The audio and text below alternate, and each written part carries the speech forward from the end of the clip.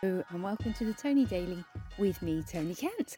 It's the podcast that invites you to come find yourself so you can listen to this and say, oh, thank God for that, it's not just me. And I can speak to you and say, no, it's not just you, it is also me. I am filming. Oh God, I've been walking an outside broadcast today, and let's see how this comes out in the edit. Little bit of bird song, little bit of me moving my feet, a little bit of Vinny nibbling the grass. See, you do that, Vinny. I don't know how well that goes. Nom nom nom nom nom. So just thought I'd try liven it up, do something different. It's important, isn't it, to keep things fresh? And today I'm thinking about learning A-levels and AI libraries.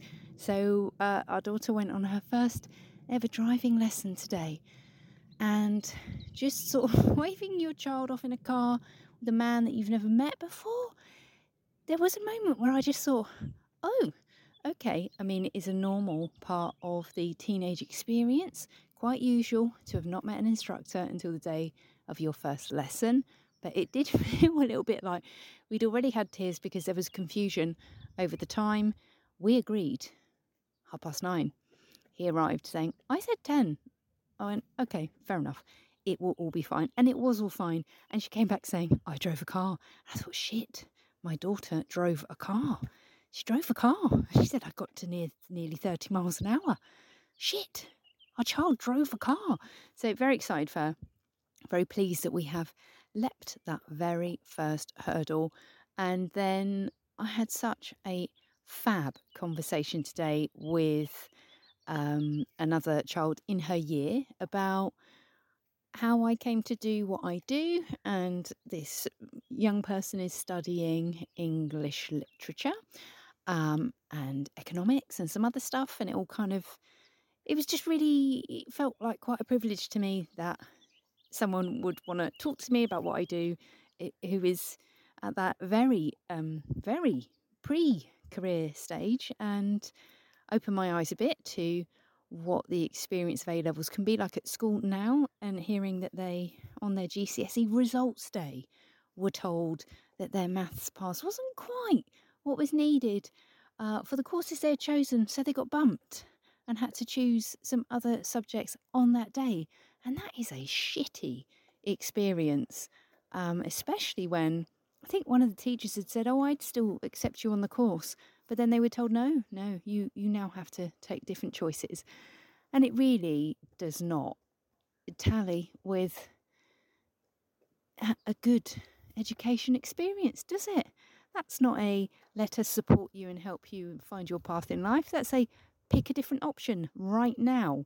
So hopefully I imparted some, not words of wisdom, but I shared some experience that were of use. And the brilliant thing is, because I do the University Challenged podcast, I was able to say to this very bright, capable young person, here are some other options that you have. And we had a great conversation, and I'm excited as to what comes next for them. And it just means a lot, actually, to know, because often your kids don't want to hear any advice you may have to offer, and maybe your experiences aren't relative to the kind of things that they want to do. But to know that as someone who is nearly 50 can speak to a 17-year-old and say, here's some things that I think might help you, and for them to go, yeah, that was helpful, thank you. It meant a lot, actually. I'm quite touched.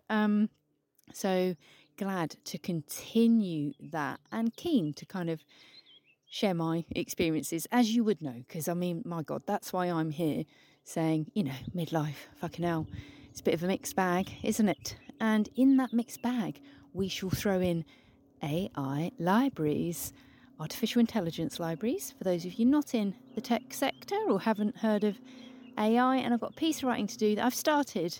I'm working on it. I'm fucking fighting it though. It is about software that you can pull into an application to help you add extra functionality to your app. So you want to add language to text or text to speech, you can do it with an AI library from IBM.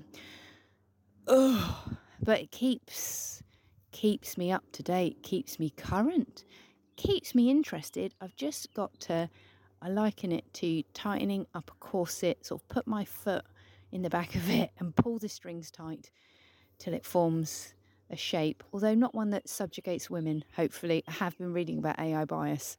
Someone had put on LinkedIn, they'd asked a question of ChatGPT, share with me some authors of good AI books, and every author that was returned was a man. So they said, give me a list of books on AI with female authors, and it said, I cannot find any, which is bollocks because some do exist. And this was the whole point of the post. Someone said, it's very easy to find books on AI by female authors. So let us just check the bias that is inherent in ChatGPT.